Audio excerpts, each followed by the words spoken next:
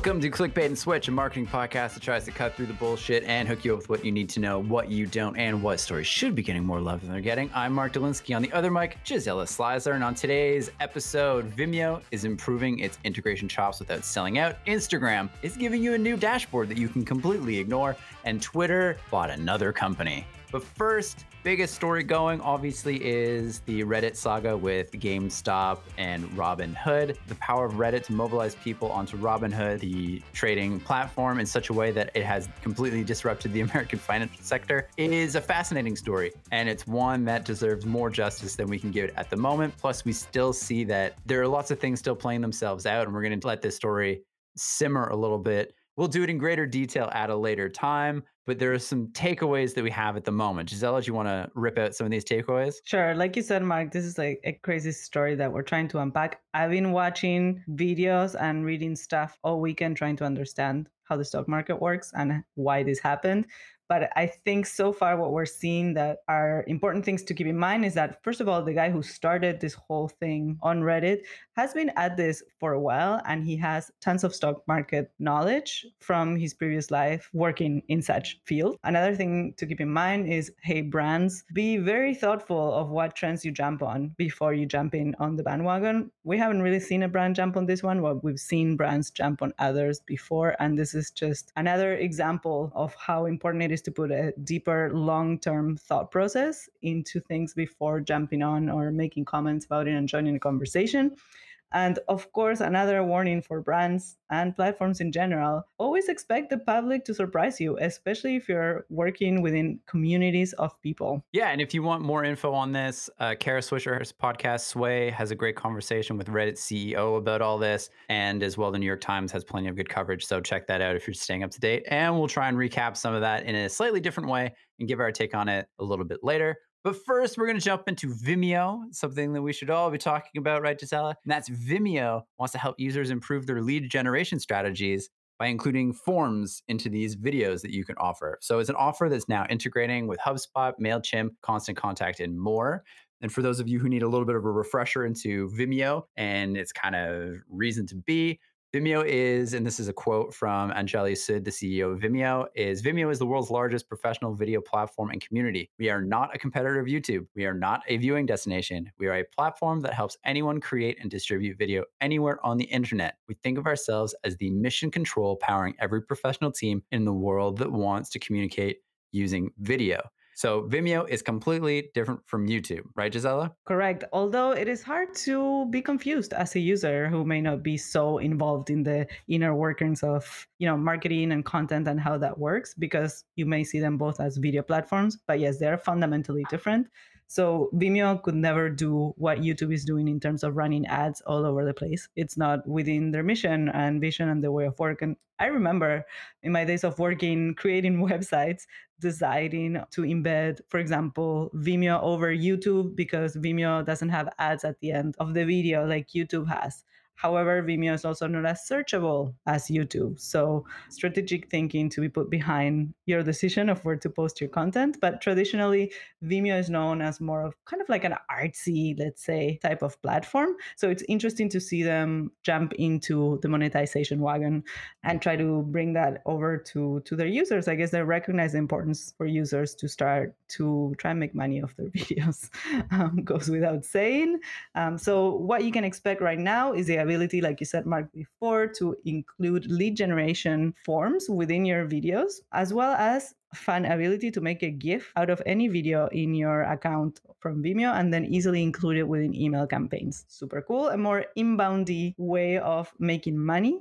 We'll see where that goes. Yeah, it's super interesting on Vimeo, starting to expand its offer to make it a bit more useful to lead generation. Whereas for us, in the sort of creative side, it was always fun to just like poke around there and see what people have been creating and the types of videos people are making and showing off. But if you can use it as a tool as well, that's fantastic. Moving into the bait, Instagram has a new dashboard for professional accounts. This is kind of something you can ignore. It feels like any new tool It's trying to give you these insights, but it's just another way to show you different pieces of data so you can use it at your own risk.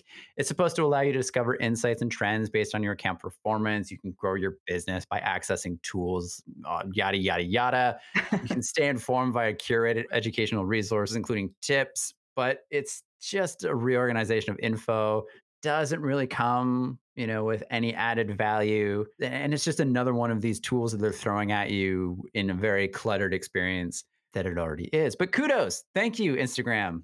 Thank you very much for that new dashboard. At least they're trying. And maybe it's a useful tool for like super powerful users of Instagram that are on the platform all the time. Yeah, it might be useful for small businesses who switched to the professional tool. They could maybe get a couple more insights than they were getting before. But in the end, like everything, it's going to be how you use it. But the tool in and of itself isn't going to open your mind up to these incredible possibilities. But we're not going to spend too much time on that because Twitter is spending money like it's going out of style. Hashtag Bitcoin. This is fantastic. Twitter bought another company called Review. It's a newsletter service, and Jon Stewart's back on the platform. It was a big week for Twitter. That's right. They've been buying things left and right. Like they bought the agency Weno recently, the podcasting platform called Breaker, something like that. I don't think they actually bought Jon Stewart, but we might find out differently in the next few months. We'll see. They did buy officially this platform called Review, which makes it easier for writers and publishers to send sort of editorial newsletters. So we're seeing a lot of lead gen newsletter type theme going on this week. Why did Twitter want to buy this? Well, they say that they remain on a quest to help people stay informed about their interest. And they now also want to give writers a way to monetize their audience. A lot of support for artists going on. That's great to see. Finally. So how it's going to work? Technically, it seems it's going to seamlessly integrate. So it's going to allow people to sign up for newsletters from their favorite follows on Twitter. It's going to include new settings for writers to host conversations with their subscribers to their account or their email or both. And for those looking to generate revenue, they're trying to create a durable kind of incentive model through a paid newsletter system. Essentially, Twitter is saying that we can all expect this audience-based monetization to be an area that they're going to continue to explore and develop and support, alongside a desire to have a space for more long-form content, whether that's audio, written, video, remains to be seen. But the most important thing is that Jon Stewart's back on the platform, right? Yes.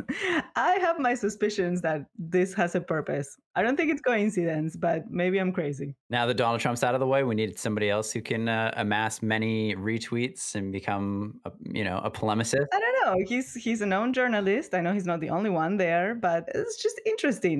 And it's an interesting time for Twitter in general. They're doing a lot of things that are really fascinating. The way they're trying to grow and expand their offering to attract and retain different sections of the market in terms of the social media space. It's been a long held bastion of writers and journalists and all that sort of stuff, promoting their work and each other's work and jumping on the latest stories and staying as current as possible. But if you're going to get into the world of sound and audio, maybe they're trying to chip away at the podcast or just, jump on the trend of people having more recorded snippets of conversation.